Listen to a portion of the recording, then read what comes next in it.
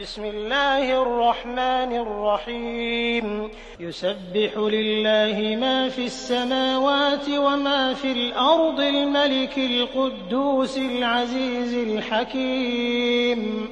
هو الذي بعث في الأميين رسولا منهم يتلو عليهم آياته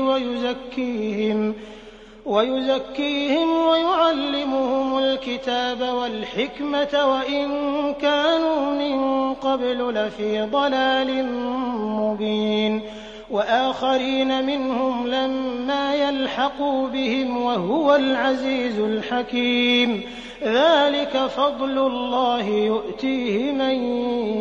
يشاء والله ذو الفضل العظيم مثل الذين حملوا التوراة ثم لم يحملوها كمثل الحمار يحمل أسفارا بئس مثل القوم الذين كذبوا بآيات الله والله لا يهدي القوم الظالمين قل يا أيها الذين هادوا إن زعمتم أنكم أولياء لله من دون الناس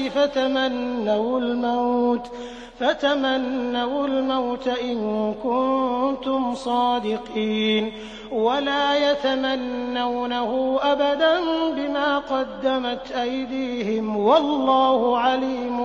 بالظالمين قل إن الموت الذي تفرون منه فإنه ملاقيكم ثم تردون إلى عالم الغيب والشهادة فينبئكم بما كنتم تعملون يا أيها الذين آمنوا إذا نودي للصلاة من يوم الجمعة فاسعوا إلى ذكر الله وذروا البيع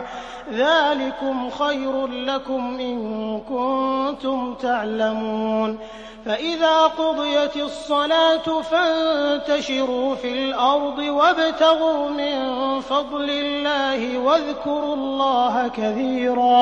واذكروا الله كثيرا لعلكم تفلحون وإذا رأوا تجارة أو لهوا انفضوا إليها وتركوك قائما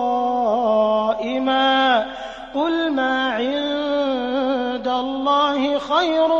من اللهو ومن التجارة والله خير